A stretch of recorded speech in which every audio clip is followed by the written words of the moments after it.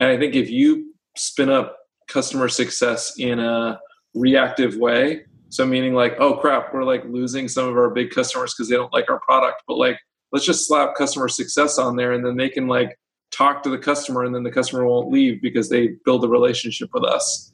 If it doesn't flow from your strategy, from your approach to the market, and you can't fall out quite naturally from what you're doing and you can't draw it all out on a big whiteboard, then I think the team over time will get broken into a million different pieces as they try to figure out what to invest in, as opposed to it being extremely clear.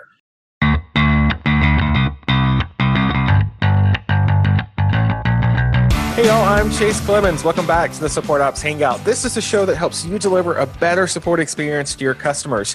Now, for the first time in many a week, our entire crew is back. We'll start with Carolyn from Buffer. How are you? I'm very well, thank you. Hello from Portland, Oregon. And then next up, Jeff Vincent from Wistia. How are things? Oh, they're great. I love being second in the list this week. Yeah, I moved you up a little bit. Nice. Wow, great. I'm ahead of Livingston. I'm feeling good. And then, of course, last but certainly not least, Chase Livingston from Automatic. How are things? Hey, it's good to be back. Oh, all right. So we're wrapping up our new customer onboarding series this week, and we're going to look at something that has become more prevalent in the support industry, at least as far as SaaS app goes, I guess. It's something that I see more now than I did when I first started at Basecamp back in 2011 at least. So there's this idea of customer support as being reactive, this kind of first line of defense. And then you have this customer success team that doesn't handle these reactive cases. They're more proactive. They focus instead on helping the customer achieve the goals by using your product. And so you get kind of this weird dichotomy of this customer support versus customer success. So that's what I kind of want to tackle. Is that a good idea? Is this something that every company should do? Is this something that's going to hurt in the long run? You know, all those fun things there. So, Jeff, let's start with you. I think Wistia has a success team set up, right?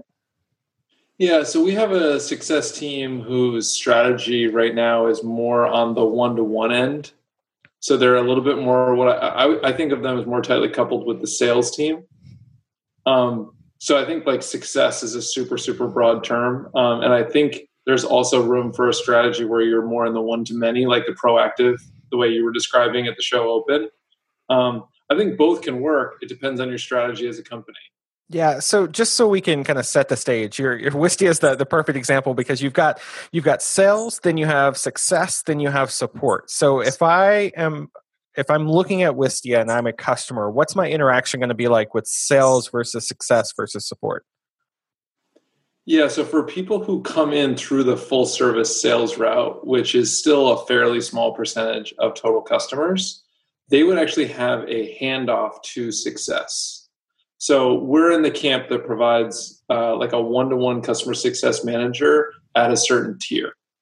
So customers come in, they're like, I'm clueless about video. We want someone like a helpful partner to walk us through the process and who can be there when things go bump in the night. We're like, great, that's actually what we do. We provide success for. So success is equal parts like educator, helping you use the product, onboard the product properly, get your team set up with using it. And they're also like super knowledgeable support person. So all points of contact come through one person and they can be then routed to like support engineering, general support, back to sales for potentially like upgrade conversations, that kind of thing. Success sits at the sort of on top of all that and tracks all the interactions, the touch points that a customer has. So I guess like my final question around that. So if I'm on that tier that has that customer success manager, that one-to-one that we're talking about, when would I interact with like the regular customer support team versus that success manager? I think it depends, and I don't direct that team, but I think the way that they go about it is for the majority of things that just need I hate to put the word transactional support on it, but like transactional support, when you just need a quick help, or you just want to alert somebody that something's not working as it should, go to support, because the response will be faster, and CC your CSM. When it's a little bit more aligned with the narrative of how X company is onboarding onto using a video marketing platform and using Wistia, then go to the CSM first. They'll have more of the, they'll have a better understanding of where the company's at, who the different players are. Maybe they sent resources to one person and not another, something like that. So they don't get a big runaround going to a support person who has none of the context. Got it. And just for our listeners, like that, I think that's a fairly typical kind of setup when we're talking about a company that does have sales, that does have success, that does have support. I think Jeff is kind of laid that out very nicely. So thanks for that. You're our like example perfect case for that. I can't wait to talk about the downsides with that model, because yeah. So Chase Livingston with Automattic, you've got, y'all used to call them VIP wranglers or something like that, right? And that's for the VIP customers who are very special within Automattic for sure, because they pay a lot of money. Yeah, but outside of that, there's not. So if Chase goes down to WordPress.com, signs up and says like, hey, I want like this kind of success one-to-one manager that Jeff was talking about, is that something Automattic does? That was actually, so we were just talking before the show about SubConf, and that's kind of what Jeremy Duvall's talk from SubConf was about. We do for on WordPress.com for business plan customers, so the $299 a year top tier sort of .com plan, we do offer we call it a concierge chat, so like a 30-minute session with a happiness engineer on a Skype call or a Zoom call or something like that to just get help setting up your site, answering questions, that kind of thing. So they're not, I guess, technically a rep that you could just always get in touch with, although anytime you get in touch with support, that's something that they could reference or pass off to that person if it needs to be passed off to. So in a way, I guess you kind of do get it's definitely high touch, and it's not necessarily its own team. It's just happiness engineers from various teams working together, doing this in addition to live chat or email support. This is just another part of their daily job, is to man these sessions and talk with users, get feedback and that kind of thing. And with those, so it's not a separate team like Jeff was talking about. Are there people on the happiness engineering team that grow into that role? Or I guess I'm kind of curious about that. Like if you're just like a regular happiness engineer at Automattic and you say, hey, I want to do some of these more high touch chats, setups and things, is that something that you get trained for? Is it like how does that work? Yeah, there's definitely training. I think a lot of the folks that started out, so like Jeremy, obviously, and others who sort of pioneered when we started this a few months back, maybe almost a year ago now. They were happiness engineers that had been around for a while, sort of knew the ins and outs of the product pretty well, and had the ability to walk a user through things via voice instead of our normal, text methods of communication. So, it's something that you want to be comfortable with to be able to do that, or a screen share or whatever the case may be. But yeah, now we've added a lot more folks, and it is, kind of something that, if somebody's interested, obviously there's, training available, and but also just some folks who, have volunteered and just jumped right into it because they know the product well and it's a good fit for them. Yeah, and just to kind of continue this baseline with Basecamp, same kind of setup.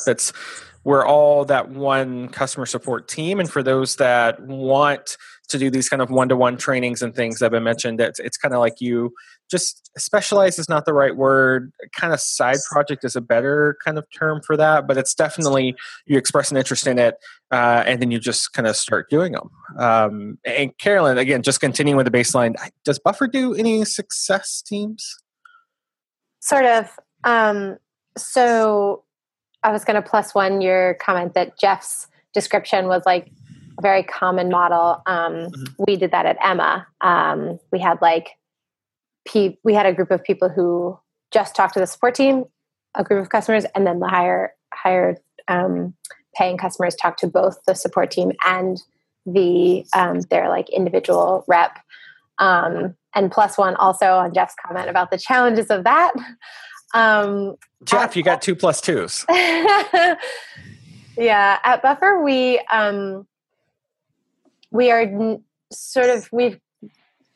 never really gone the total like account manager route until very recently. And so now we're just now doing that for our highest paying agencies and customers, like, large businesses, multiple hundreds of dollars. And we also have, similar to what Jeff said, the closest thing we have to like a sales team is our onboarding team. So we do have people who sort of facilitate the trial experience and process. So now, and both of those teams are very tightly integrated with, but not exactly the same as like straight customer service support type teams. So right now we have all 3 of those, but we don't have a sales team. But like that onboarding team helps like sort of filling in the gaps for that between a full sales team and just like a self-service trial. Mm-hmm. All right, so we've got the baseline set. We kind of covered the like what all 4 of our companies are doing. I want to open this up to any of y'all that want to jump in. What's the plus side for all of this? Like why do a set customer success team? I think your original framing of the proactive, reactive is, I'm not going to say just blanket right, but it is helpful to think about the CSM as being proactive in terms of the customers that they support. And I think for us, just given our like strategy, customer based direction, that was the right thing for us to let the our customer support team thinks more broadly about all customers. So not only how do we provide them the fastest and most informative support, but also how do we update our documentation? How do we facilitate like feedback back to product about like general platform issues? So having the customer success team means that team can be much more focused. It also means that they can focus on their purpose being around support and not having the sort of support and education dual mode that I think is just 2 completely different ways of thinking that we found really challenging in the past. On the success side, here's what we're doing well. We are doing a good job of supporting and educating in a proactive way the few customers that team touches. Yeah, the relationship there is a really, really big win. It's one of those where when I go to Wistia and I've got a customer success manager that I know, all right, let me back up and give you an example. So I had to call my insurance company. We've been fighting for a couple of weeks to get some claims approved and things like that. And every time I called them, it was always somebody different. It was somebody that had to read up on all the complexities of our situation so far, hoping that everyone left good notes that would enable them to like have a good grasp on the situation. And then when you get finished with the conversation, as soon as you hang up, even if you call back right away, it's going to be somebody completely different. So it's a waste of time, their time, my time. It's frustrating, probably not quite as much for them since that's status quo for them. But for me, it was very, very frustrating because you get into this situation where it's like, is anybody even listening or caring at this point? Versus when I call down to my doctor's office, they know me. They know exactly what's been going on. They know the situation from that we've been in. So there's no time spent like getting them up to speed. It's literally like, here's this new piece of information that you need to have. And it's like, her name's Renee. I call Renee at the doctor's office and she's handling things like that. That experience is so like, it's worth every dollar that I give to my doctor for that versus the insurance company where it's very like, to use that transactional thing again, it's not a straight transaction, but I feel like I'm just another number that they're getting through at that point. Does that make sense? Mm-hmm. Yeah, I think our ideal case, to just stretch your analogy far past where it's supposed to go, Our ideal case would be someone from the doctor's office calling and saying, hey, we know that your son has always had really dry skin. You've been in a number of times to like try to help with it. We haven't really been able to help. Something just came out that we'd love to, that we really think would work. And we just want to make sure you're aware of it and maybe like bring some over and like show you how to use it or something like that. Mm-hmm. I've been shocked in the past by asking our customers in person, hey, have you heard about this feature that we launched 6 months ago that we put like weeks of prep and thousands of dollars into budget to try to tell them about? And the percentage that had either heard about it or retained that information was like single digits, low double digits. Well, when you have a CSM, they have the context of your business and what you're trying to achieve, which means you have that like uber targeted message from them that's like, hey, it's Margot from Wistia. We just launched this thing. I made a screencast specifically for you on how your business can take advantage of it, because I know, Jeremy from your claims office is like trying to make videos to like communicate to everybody why the monthly close is so important or something like that. Mm-hmm. And that's like our ideal dream case. Does it happen every time? I don't know the answer to that. I'm going to say yes. And that can be, so like with Carolyn, with Buffer, that can be one of those where, so you are doing the kind of onboarding approach that are getting them account managers and things at that higher level. These are companies that just want to get in and start using Buffer. They don't want to have to sit down and try to figure out how exactly Instagram connects in and how Facebook connects in and all the quirks and things that go with that. They just want to like use Buffer and get better. So like having that account manager can be really helpful at that point. I'm not sure I understand your question. Are you saying people who don't want to have to talk to a person don't have to? No, so one of the common things that we've kind of seen with Buffer and Automattic is like these account managers that step in for onboarding. It tends to be like higher business plans. Yes. It's the ones that give you hundreds and hundreds of dollars. So it's one where if they step in and they have, Jane that they can call into Buffer and talk to about how their setup goes, then it's worth it to them because they've got that instant connection. Yes. They're more than happy to spend that kind of money to get that. Yes. So it's going to be a win for them at that point. Yeah. And obviously it works both ways in the sense that they are more invested in us quite literally when they're spending more money. So they're happy to invest further in terms of time and that relationship. Yeah. Whereas not so much on the other side. If this is just like one of the tools you use, you don't necessarily want to spend the time to make sure the setup is perfect until you're much further into the relationship. Yeah, it becomes sticky for them. So it's a lot harder for them to drop you, which makes you happy. Yeah.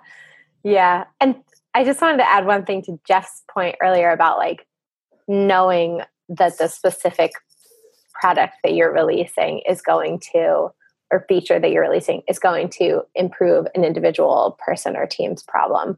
That definitely happens in support too.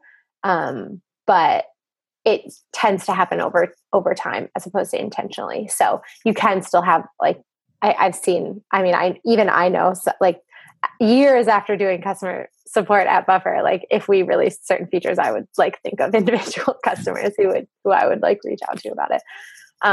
But yeah, the fact that like that's not your job. That's just like one of the side effects of being in that role for multiple years and having a great care for it.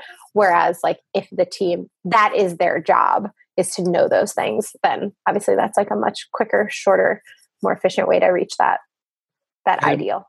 I'd imagine they have some, like Buffer is so every time I feel like we talk about Buffer on the show, it's always like there's this process that's put in place to make sure that same great experience. So it seems like if you've got that dedicated kind of people for that it's not their side job, you can start a process and ensure those really solid results every time. Yeah. Similarly, it's kind of a new process for us to do that. That very like, concierge type experience. But it is better. I mean, like the difference between getting an automated email that says like your subscription is renewing versus like a person emailing you saying your subscription is renewing. Let's talk. Is there anything that you need? How are we doing on this, that, and the other thing? How is it working for you? Or I noticed that that was in your account, was that effective? Or I see that it was effective, or here's some tips for how to be more effective. Like the difference between those two experiences are night and day. It's almost like, to borrow a phrase from Jeff, it's intensely human at that point. Yeah, exactly. Yeah. So Livingston, does that hold true for, and I know we're kind of reaching into like the more, the newer stuff you are doing with those onboarding chats and everything, but do you feel that when you do those kind of onboarding chats that customer is more invested at that point, that you're more likely to keep them as a customer? Because it's really easy to like pack up WordPress and go to another site if you want to. Yeah, that's one of the reasons, honestly, we are have been trying this out. And I think the data is starting to show, now that we're have been doing it for a while, we can see some better trends in the data and stuff, that the users are more likely to stick around for longer periods and continue to pay us for those subscriptions if they've taken the time to and invested their own time just as much as we invest our time into learning the product and asking questions and just having sort of a nice kickoff for their site. In this case, is ultimately what these users are trying to do is build a website.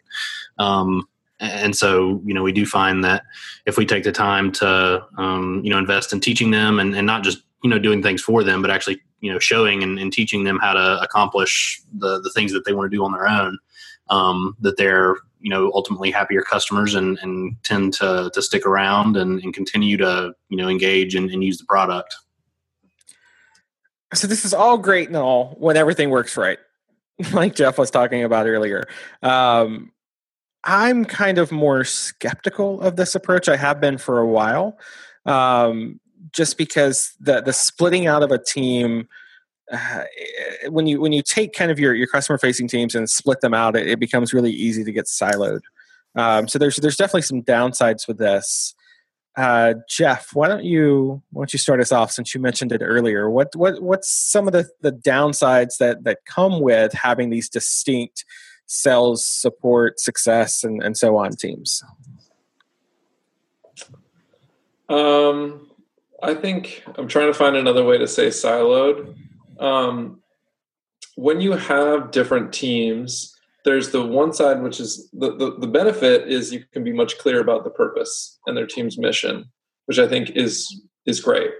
The downside that comes along with that is that their goals become very function focused. So like the sales team becomes a sales team. Once you call something a sales team, it doesn't matter what your company culture looks like at that moment. I think at a certain point it becomes like a traditional sales team. I mean, that's certainly the experience that we had. You hire people who will tell you that if you're going to have a sales team, this is how you run it. And I mean, we've seen great success. I don't think that's necessarily a bad thing, but that is a downside of splitting them out, as opposed to sort of one team having all of the context. So again, like there's multiple different strategies for running customer success. The one that we've chosen services the few and not the many. And so we're starting to experiment with things like webinars, like creating content that maybe is exclusive to a few at first, and then afterwards is shared with many. Because ultimately the goal of the company should be customer success. And that means turning everybody on the platform into, their flavor of superhero using your software. And that when we provide them to only a few, that's sort of like it's like a premium offering that we can give to only a few people because of the size of our team. So whenever you make a decision like that, I mean, not to dodge the question, but like whenever you make a decision like that, there are inherent downsides to the approach. I don't see a big downside in splitting out the support and education pieces. I've seen it both ways, and I just feel like the support team I don't know if Ben McCormick is ever going to come through on this talk that I said he was going to do at SubConf, but support teams get inbox addictions, and you have X number of tickets. They will work on those tickets because that becomes like the most important part of their job. The education part definitely comes second. And that means they will always get, I don't know, short shrift is not the way to say it, but it will always be kind of like the second priority. Whereas for customer success, it could be the first priority. Yeah. So real quick, I think Ben did. I remember seeing something from him about like break the addiction to the queue or break the queue addiction or something. I'll find it and put in the show notes. Yes, please. Give that man a shout out. He does great work. It is floating around there somewhere. It's definitely one of those where, so again, in theory, in the like buffer unicorn magical world that we all wish to live in all the time. And I say buffer just because of the unicorns and things. Your customer success team is taking what they learn in those one-to-one interactions and sharing that information with support, sharing it with the education side of things, making sure that information is flowing to make sure it's used for everyone. So like you mentioned earlier, if you're doing kind of these one-to-ones and you notice a couple of themes that keep popping up, then you make it into like an online class or a video or something like that where everybody will have access to that information. We did something similar with one of the questions that we kept getting in one-on-one trainings that we did was like, what's the like top 3 things I need to tell my team when I roll this out? So once we kind of figured that out and figured out what the top 3 were, we were able to test it with some of these one-to-one interactions, see that it worked, and then we can roll it out to everybody in the form of a video or help doc or anything like that. So they provide this nice playground. But again, like if you don't share that information, then like you're kind of siloed again. Yeah, I mean, just to add one more thing onto that, I think an upside of our approach is the success team's feedback comes separately from the general support feedback. So in the past, we would have lost some of those, we don't have as many premium, of those highest end customers, but they may, for example, on Wistia, they become higher end customers because they make a ton of video and they have giant audiences. So the support problems that they're running into were easy to kind of think, oh, well, there's only 1% of people running into this problem, not a big deal.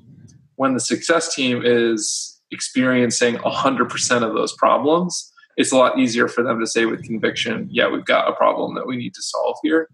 The downside, if you're not clear about what your strategy is, you could also find yourself as a product and a product team going after the customers that pay you the most money, because success can have such a clear argument of we're going to lose this.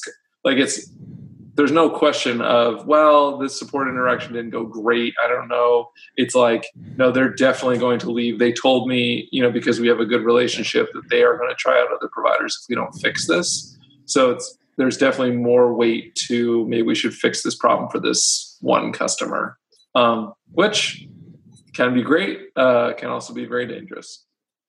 Carolyn, have you all run into that with Buffer? Yeah. The last thing Jeff said about the success team having such a voice and such a convincing argument. Yeah. We haven't had it that much because I would say that Hannah and our onboarding team are very disciplined. And they make a great effort to see the whole picture. And so they don't get quite as caught up in, this one customer said they were going to leave if we didn't fix this. So, and it's often we are able to, with the help of the data team and the data analysts, to sort of tell the other side of the story. Like to Jeff's point, well, it is 1% of customers. Like, what does that mean? Is it the 1% of customers who are paying this amount? Well, is that our target market, or is this the point at which customers graduate from Buffer? Like, that's a really useful conversation to have anyway. So that's been really productive when that has happened. So we haven't had it too badly. I do agree that like that can happen sometimes with the sales team. And I think the marketing team probably feels like a little bit of that role at Buffer, which is this tension between current customers who want or need something versus customers who aren't joining because they want or need something, or customers who are leaving because we don't have a particular feature. And those three categories can sometimes be really different. And so I totally agree that finding the right balance of those three things, and just like what fits into the vision that customers aren't even asking for, is a really important fourth as well. So, yeah, we haven't really had that problem, but we don't have a perfect solution for balancing those columns, I don't think. So shifting just a little bit here, one of the things, so I want you to know too, for all of our listeners, like this was one of those things where so like Basecamp, we don't really have these set success versus support teams and things. So I wanted to hear from other companies that do. So I used the SupConf last week to like talk to some of these teams that are doing this, which is really, really helpful, because one of the big like recurring issues that I kept hearing from folks was the fact that if you split these teams out, you have to be really careful not to end up with customer support is like reactive bug fixing, like they're like this tier one, and then you like graduate out of it. So it becomes like this entry level job at that point. Carolyn, have you seen or kind of like what's your experience around that? Like seeing customer support as literally just like this intro job where we're going to give you $8 an hour, and then maybe one day you can graduate to like the real team and it be the customer success team.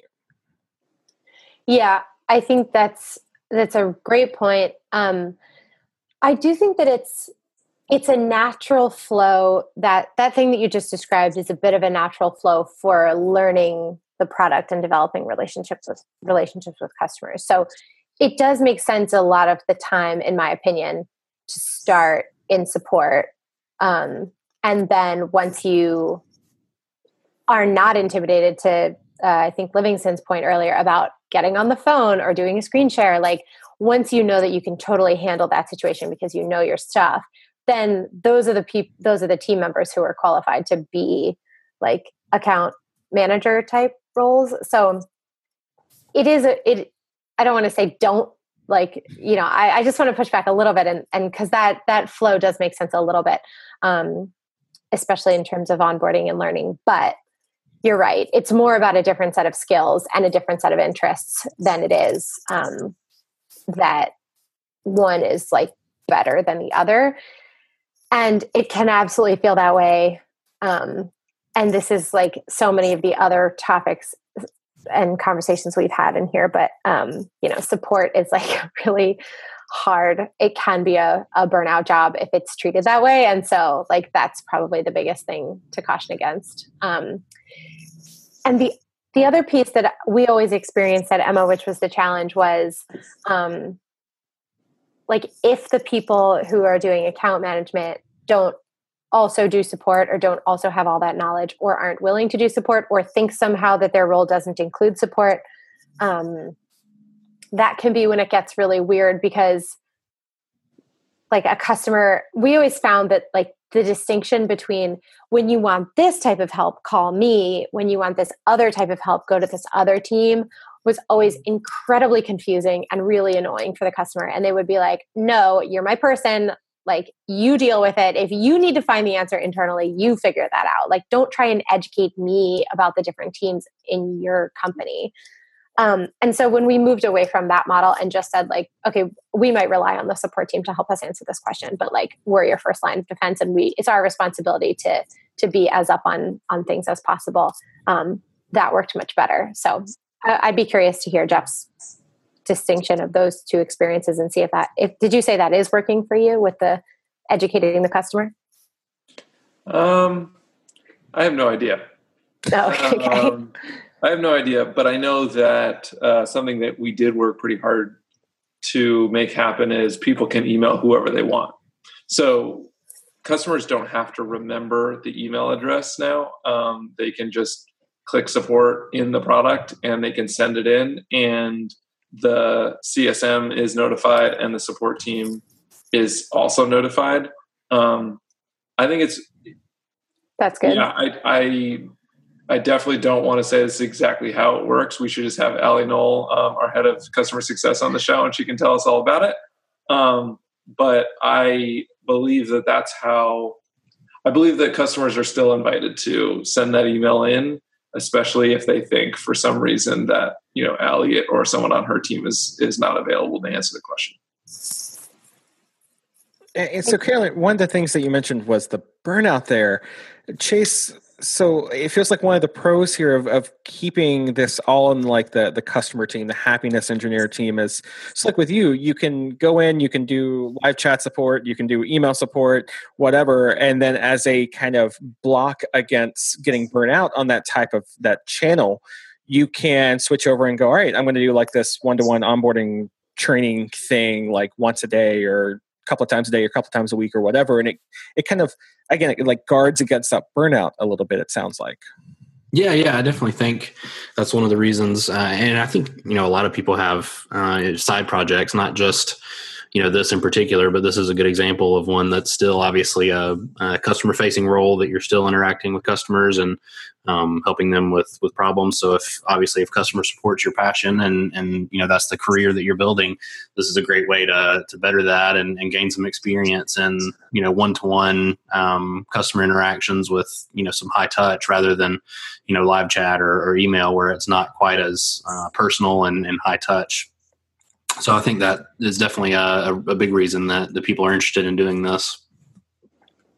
I know for me, that was one of those where when we thought about it for Basecamp, the model that we kind of kept coming back to, I might have mentioned this in one of our previous episodes, but it's this idea of, so if you're fighting fires all day, that gets really old really quick. Like think about an actual fire engine company. Like if all they did all day, every day was like, all right, you put this one building out, now you're going to go over to this other building and put that one out too. And then once you get finished with that, then you're going over to this other building on fire. And then after that, you got a car down the street that is, I don't know, in this hypothetical city, like lots of things catch on fire all the time.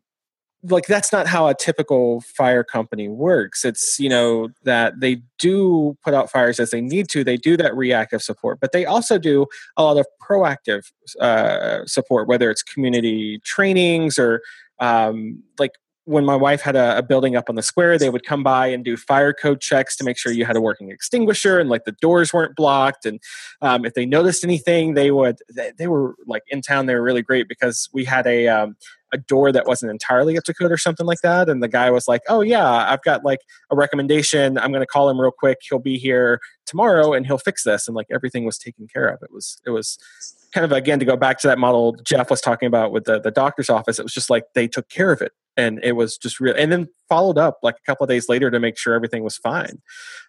So that's kind of the, when I make the case for keeping everybody on the same kind of customer team, that's the model I have in my mind. It's if you only do one-to-one trainings all day, every day, if you only do account management all day, every day, then it's really, really easy to get burnt out. It's really easy to get stuck in a rut. It's really easy to get to the point where you're not enjoying it anymore. And so now you've got to like transfer off this team and go to another team and start doing stuff versus, with Basecamp, we have one customer support team and we all just kind of work on what projects we want to.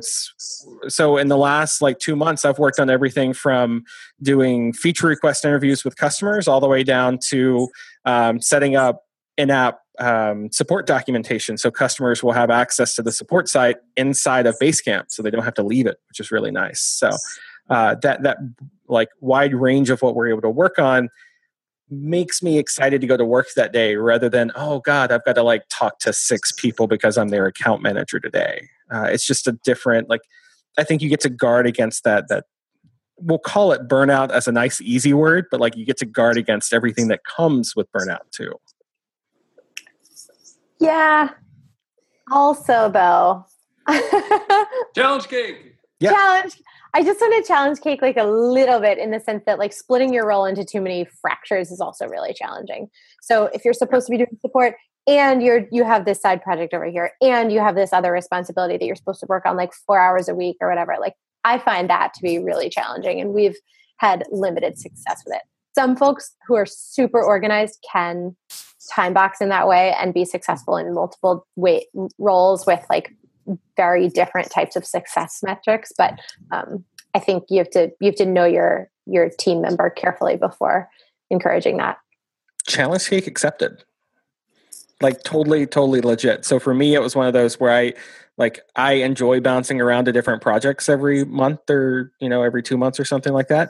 Some people on our team don't. Some people I'm going really deep, and I'm specialized is the wrong word, but like this is going to be my thing that I work on for 6 months. And that's absolutely fine. It's like, I think that's one of the pluses of keeping it all on one team versus like splitting it out into a couple of different ones. And then you have to like move teams or something like that. Like, yeah. But yeah, I challenge cake accepted on that one. I will enjoy eating that one. Perfect. All right. Last thoughts on this one. We'll wrap it up. Anything we missed? This is one of those where I wish we had like an audio version of all the like thinking faces that we make doing this. Like the Jeopardy music starts playing or something like that. I think this is such a tough topic. I mean, this is just new for a lot of teams. And it's going to take time for people to try out all the different approaches before they dial in on what's exactly right for their company, their strategy, their customers. So just to like pick in on that one real quick, like when we talk about dialing in, what would you advise somebody? Like how is somebody supposed to figure out like what's working, what's not, and like start to dial that in?